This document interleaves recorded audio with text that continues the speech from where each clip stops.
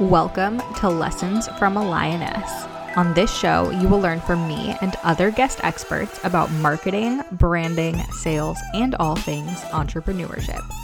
I'm your host, Juliana Fersoli. I'm a sassy, multi-talented, multi-passionate business badass who will help you attract your dream clients and get paid for being your wildly wonderful self. Let's dive into today's episode. Okay, so it's been a while since I've done a podcast episode. I took a break while I was rebranding and really just like redoing everything in my business. I took a lot of time off in September, but I am back and I'm going to be here with weekly episodes for you all. And I recorded this episode a while ago, but it's a really good one. I interviewed Katie Pannell. She is a copywriter. We have very similar brands. We're both kind of edgy and sassy, and we both love talking about copywriting. So I hope you guys enjoy this episode. I hope you love the rebrand. And if you are not hanging out with me on Instagram and in my Facebook group already, come hang out with me and enjoy the episode. All right. Hey, everyone. Welcome back to another episode. I am here with Katie, and I'm going to let her introduce herself to you all so she can tell you about all of the amazing stuff that she does. I love her brand. She's a fellow cat lady and Disney lover. And so, of course, I had to have her on the show because those are like two of my favorite things. And she is a copywriting nerd as well. So, Katie, I'll let you introduce yourself. Thank you. Thank you so much for having me. My name is Katie Pannell. I am a copywriter and creative director for creative entrepreneurs who don't want a brand built on buzzwords. I am so very anti-fluff, made-up-preneur words, industry cliches, all that stuff. And basically, in short, I make you as cool online as you are in real life, and richer too. I love that. Yeah. So I know, you're big on like the whole non-fluff thing, like fluff off, no buzzwords. Like, what are the most common ones that you see around lately? Oh my gosh. So authentic is probably the biggest offender right now. I'm so guilty of that one because that's my like big value. Like, yeah. And it's such an important value, but I feel like the word just gets tossed around so much that it kind of lost meaning. I feel like nowadays when someone says authentic, you're almost expected to be authentic, but within that like influencer scope, like this is what's acceptable to be authentic, instead of just like being genuinely who you are and whatever like for you. So that's a big one. 10K months. Yes, for some reason. That one has always annoyed me. I've also been guilty of that because it does work, but like it still annoys me. Yep, it totally works. But that's kind of like, why 10K? Why not 20, 40, 50, 100? And also, why the K? Like, I feel like people in their normal vernacular, like, don't use K. Like, outside of, like, the coaching, influencer, like, online business, entrepreneur world, like, they would say 1,000. I don't know. Or grand, even, but not, like, K. Like, grand sounds more elite, I guess. Yeah. Yeah, I'm not really sure. Maybe it just like rolls off the tongue better. I would be so curious to know who the first person that started like overusing that was, because it just took off like wildfire. There are so many. I actually have a freebie of 121 words to avoid in your Yes, I was looking at that. I need to go and like cross-reference that with my website as I'm redoing it. But if you guys don't have her freebie, I'll link it in the show notes because it's really good. Thank you. But you know, that's kind of the thing. We have all these industry buzzwords, all of these words that I say are too fluffy.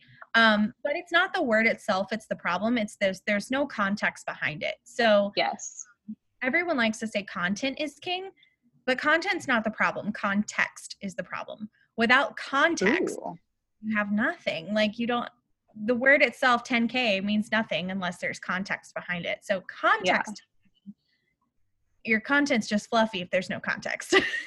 Yeah. So what are some of your biggest tips on that? Like, because I feel like one of the things that I help my clients with a lot is taking their message and making it tangible, because I feel like people don't know how to do that. Mm-hmm. And like, I'd love your perspective on it because I feel like you have such a unique voice and I think like watching you in the online space and kind of just like creeping on some of your stuff has really made me look at my own like content and copywriting and be like, wow, like I can see where I've gotten influenced by other people and how I've lost myself in some of this. Yeah. So, and I think that happens a lot. It does. And it's not bad or wrong. It's just we lose, like I said, we lose the context when when you can't back it up with something. It's a lot easier to sell you on a dream than it is something that's tangible, because we know it sounds so much easier to sell a 10K month than selling all the hard work behind a 10K month, or the specific strategies or copywriting or just all the techniques that actually make those 10K months happen. That's not the sexy part. And so it's easier to sell the dream than it is to sell the struggle. But that part has to happen unless you use copy well, and copy kind of makes the struggle less of a struggle. But not everyone has those copy skills. So that's kind of where I fill the space and I come out and say something differently, because people assume they know how to write if they're just writing the dream. But there's more to it. There's persuasion. Copy is not a marketing strategy. Copy is advertising. You just have to sell. It's about sales and advertising, not about marketing. Marketing is the visibility piece. Copy is the selling piece. Copy is the money. Mm-hmm. I love that. I've never heard it put that way before, but yeah, it's true. It's like, yeah, first people have to see your shit and then they have to like what you have to say. Yeah. It's kind of like, recently I described copywriting as like talking at someone. You don't know if they're going to respond, but you have to be comfortable enough. You have to keep yourself entertained. You have to make sure that, one, it rolls off the tongue for you. It's easy for you to sell, easy for you to say. And then two, how is it going to sound to somebody else? You have to be comfortable enough with your copy to know that you can talk at someone and hopefully elicit some sort of response, but it's not guaranteed. Marketing and actually the visibility piece is all about connection. And that's where the connection piece happens in conversation. When you connect with someone online, another fluff phrase is connect with like-minded women. Mm-hmm. Nobody really wants to do that, right? Like, we're all in business to make money. Yeah. Connection is cool, but connection's not always guaranteed the paycheck. No, I literally hate talking to people. I usually dead end people when they DM me if it's just like something that I don't care about. Like if it's not like a get down to business conversation, I will usually just like leave the little heart on it if it's something nice, and I will dead end it. And I'm so like, I don't even care, honestly. I don't want to have a conversation with people because I don't care enough about trying to pitch them, and I'm not going to do that anyway because I let my content do the work for me. Like if they want to pitch me, I'm not interested. So I usually just like totally dead end the conversation. Exactly. Conversation is a two-way street, and that's about building relationships. And that is not at all what copy is. Copy is selling you on something before you have to have the conversation. You're just talking at someone hoping they take action. And if it's good copy, they will take action. Okay. So what do you say for someone who like doesn't necessarily want to sell with their content, but wants to like nurture their audience with it? So really that's all about positioning. You have to position yourself as somebody who's worth following. I sell a lot in my content. I think almost every single email I send has some sort of sales pitch at the end, whether or not that's to get my mini course or to work with me one-on-one or join my programs. But selling isn't dirty. It's not wrong. It's how we stay in business. So really for someone who says they don't want to sell, like you just got to get over it. Yeah, I agree. I think there's like seasons of business. Like I'm definitely not selling anything right now because I just have so much going on in the back end. So I've really been putting out like whatever I want. Yeah. And it's like fun because I'm getting to write without having to think about like the sales psychology aspect of it. But yeah, like there is for sure psychology that goes into like copywriting and content and having strong messaging. Yeah. And if you're not going to sell, you can still provide value. Value is another buzzword that we see all the time. Everyone hammers, you have to value, education. But in my opinion, what I see from that is you just get people hanging on every word you say for free. and they never convert. They never get to the paid side of things because they're like, oh, well, Katie's content's so good. She's going to put out something for free and it's going to be great. And I'm just going to keep grabbing all her free stuff. Mm-hmm. And that becomes a problem because you keep them in this like very lukewarm pool. You can't even say it's like a warm lead pool because it's not. They're never going to convert. So value, even if you're not selling, value can be just like, making someone laugh or making someone feel some sort of intimate emotion about your content. Yeah. That's valuable too. It doesn't have to be education. Yeah, I 100% agree with you. And I think the whole education trend is really like over at this point because people are inundated with education. Like they're over it. Like there's free education on everything. What people want is quick results and they're more likely to get that from paying for it. Absolutely. Yeah, there's like the two types of people, right? It's the people who will waste their time to save money, or there's the people who will spend money to save time. Yeah. And the other thing with education too is like you said, we're completely inundated with it, but then there's no actual follow through. They're not implementing anything they're learning. They're just kind of like sitting on it. And now they have this like pool of education that they're just regurgitating to give their audience more free content. Yeah. Yes, I 100% agree with you on that. I'm really over like the educational content trend. Oh, Loki's coming to say hi. He loves when I'm doing podcasts. So my podcast people and my Facebook group and everyone knows that Loki is always on everything that I do. Yep. I get it. Yeah.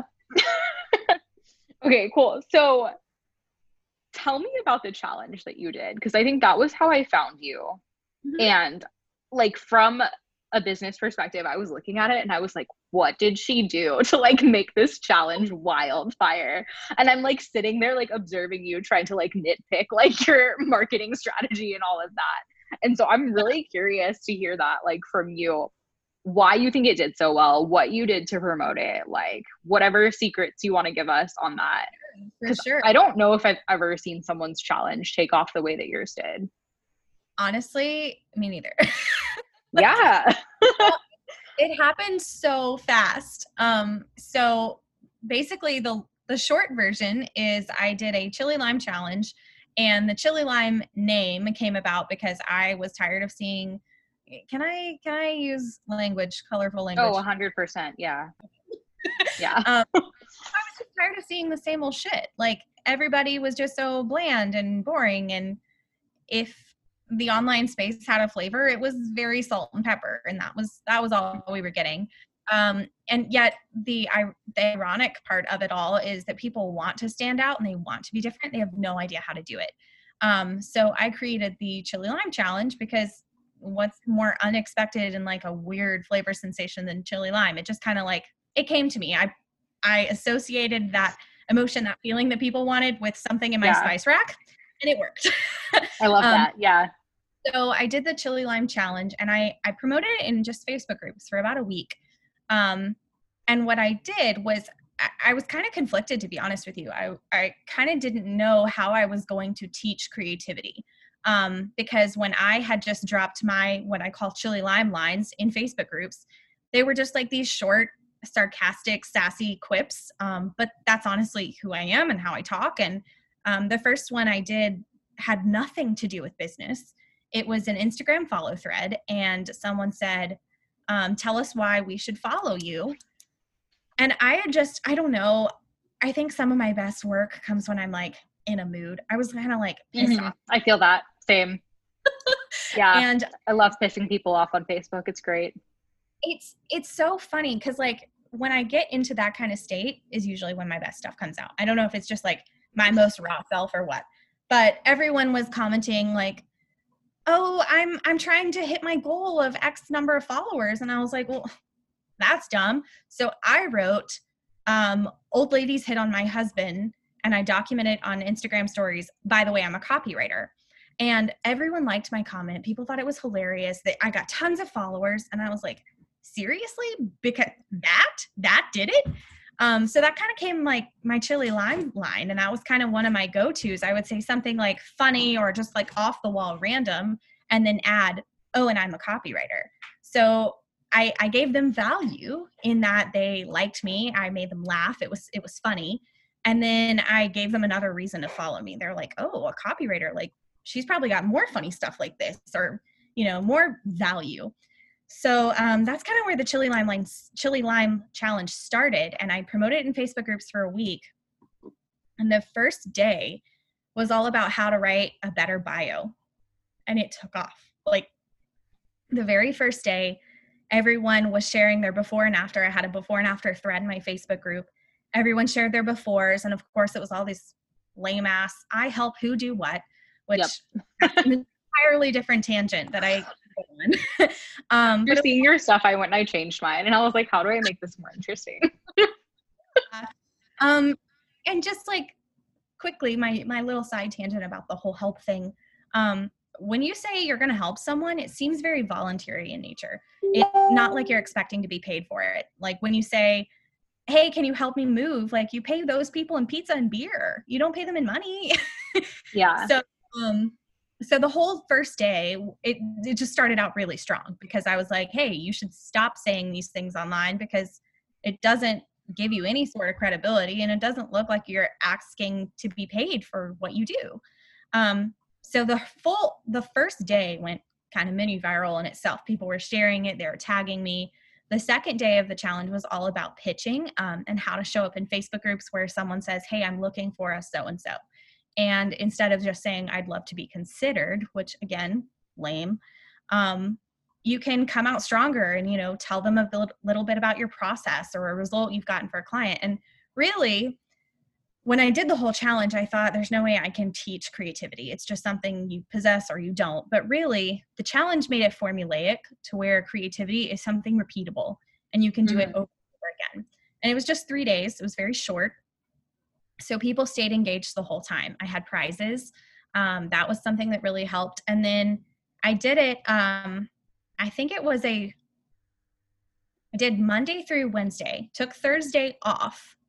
And then I did a weekend watch party, which I thought also was another really great thing to boost engagement for the challenge itself. So I did the watch party, showed day 1 again Friday, day 2 Saturday, and then day 3 Sunday. So that kind of gave people who are in different time zones or people who are a little bit behind on like the daily challenge to catch up. Plus they invited more people because after the challenge was over, people were already getting results. People were already getting DMs from people saying, oh my gosh, your bio is so great. How can I work with you? People were getting new leads, new clients even. And so it just kind of became a thing of its own and kind of just took off. Yeah, that's awesome. Okay, so to just kind of like recap what you said, to promote your challenge, you were promoting it like in Facebook groups. Because my people are always like, how do I get more people to sign up for my thing? And I mean, you do have to stand out, like you have to be interesting. Yeah. So were you promoting it like on the little threads or were you doing like separate posts? Both. I was doing more separate posts, honestly. And I started with a very strong statement like, hey, everyone who just participated in Follow Friday and didn't say XYZ, you're doing it wrong. Like, yeah, I think I remember seeing that. Yeah. It was very strong when I came out there and I just said straight up, like, no one wants to connect with like-minded women. You're not giving them a reason to want to follow you. You're just dropping a naked link and you blend in and nobody cares about you. Did you get any backlash? I didn't. No. Really? Okay, that's so surprising to me. Like, I get literally so much backlash anytime I post something sassy. What's funny though is I had a lot of people who honestly just didn't even read the freaking post and they were like leaving their Instagram handle. And I'm like, I'm clearly calling you people out. Oh my God, I'm dead. That's so funny. And then there were, of course, people that were like trolling those people that were like, LOL, you didn't read her post. Yeah. But yeah, it's just kind of, the whole thing was about being different and everyone wants to do it, but they didn't know how. So I just like called out, I'm going to teach you how to be different. You just have to stop doing what you're doing and try this. Yeah. And then like once people were getting results from the challenge, it kind of took off from there. And I've since made it a mini course and I'm getting like passive income daily from the mini course because people are still talking about it. My Facebook group is kind of like an ongoing thread of what do you guys think of my bio, or what do you think of my pitch? So yeah, it has a mind of its own now. It's kind of I cool. love that. Yeah, that's so cool. Yeah, if you guys listening want her mini course, I will link that as well, because I never got a chance to watch it, but I like took kind of what you said in your Facebook group and I like changed my bio up. Oh, because I've always hated the I help thing. So what did I change mine to? I changed it to, and it took me forever to figure it out too. I was like, how do I say what I want to say without like these lame ass words? Okay. So I turned it into, I turn women into money magnets by unlocking their unique magic and marketing it to their fuck yes clients. Love it. Yeah. That's a Chili Line bio. Cool. Yeah. So I was like, oh my God, I need to stop with this I help shit, because I'm not like a helper personality. I don't just like. I'm not either. Yeah. You're an Enneagram 4 too, right? Yeah. So. Yeah. I kind of had like an Enneagram identity crisis. I thought I was a 3 wing 4 for a really long time. Okay. And then I read, what is the book called?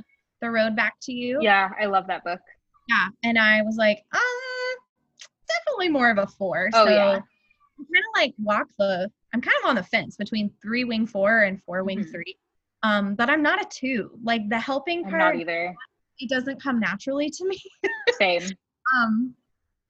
It's just, I want to be compensated for what I do. Yeah. I'm also like, I'm only ready to work with people who are like ready to work on themselves. Like, I'm not going to like hold your hand through your victim mentality shit. I'm not a spoon feeder by any means. Yeah. I'm not saying like all 2s are, not all helping types are hands and spoon feeding, but they're just more patient than I am. And I'm not that way. I don't have patience. Yeah. I'm too fiery for that. Yeah.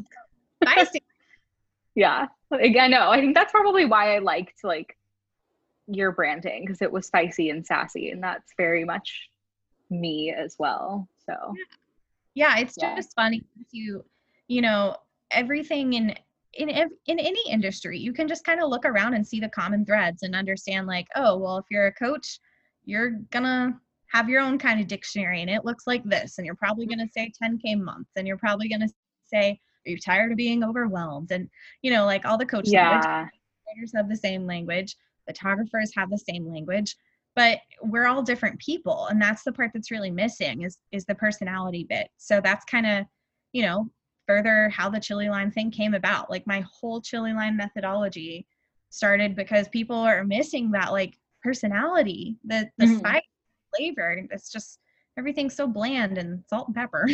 Yes. And everyone does sound the same. And I've always been very determined to not sound like everyone else. Yeah. Oh, that's our 4. Yeah, it is. I know. And I'm always like, how can I be different from everyone else? Like, yeah. But it's a thing. It's a for thing. Sure. All right. Do you have any last words for the people? Anything that you want to talk about that we didn't cover?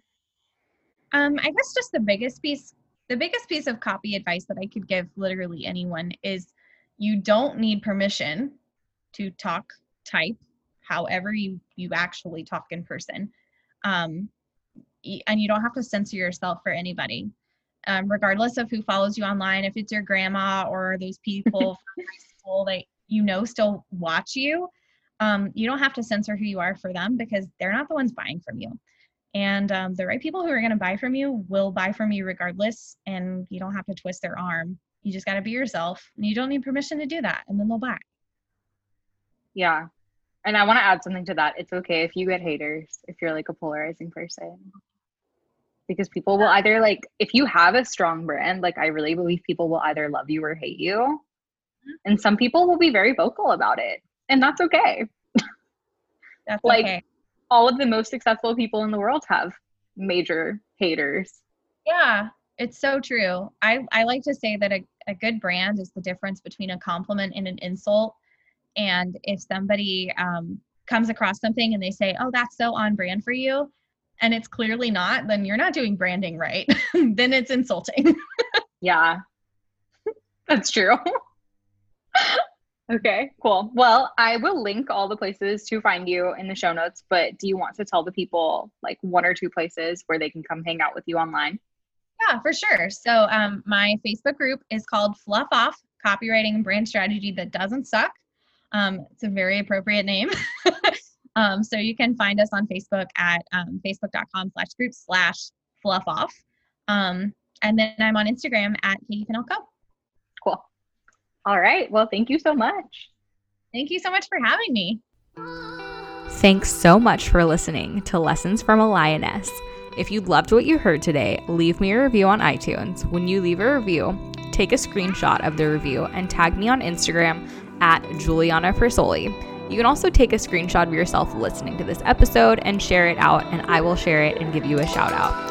When you do that, you'll be entered to win a one-on-one strategy call with yours truly.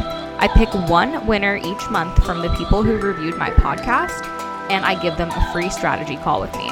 You can also find me in my Facebook group, The Lioness Den, for badass women entrepreneurs. Hope to see you there.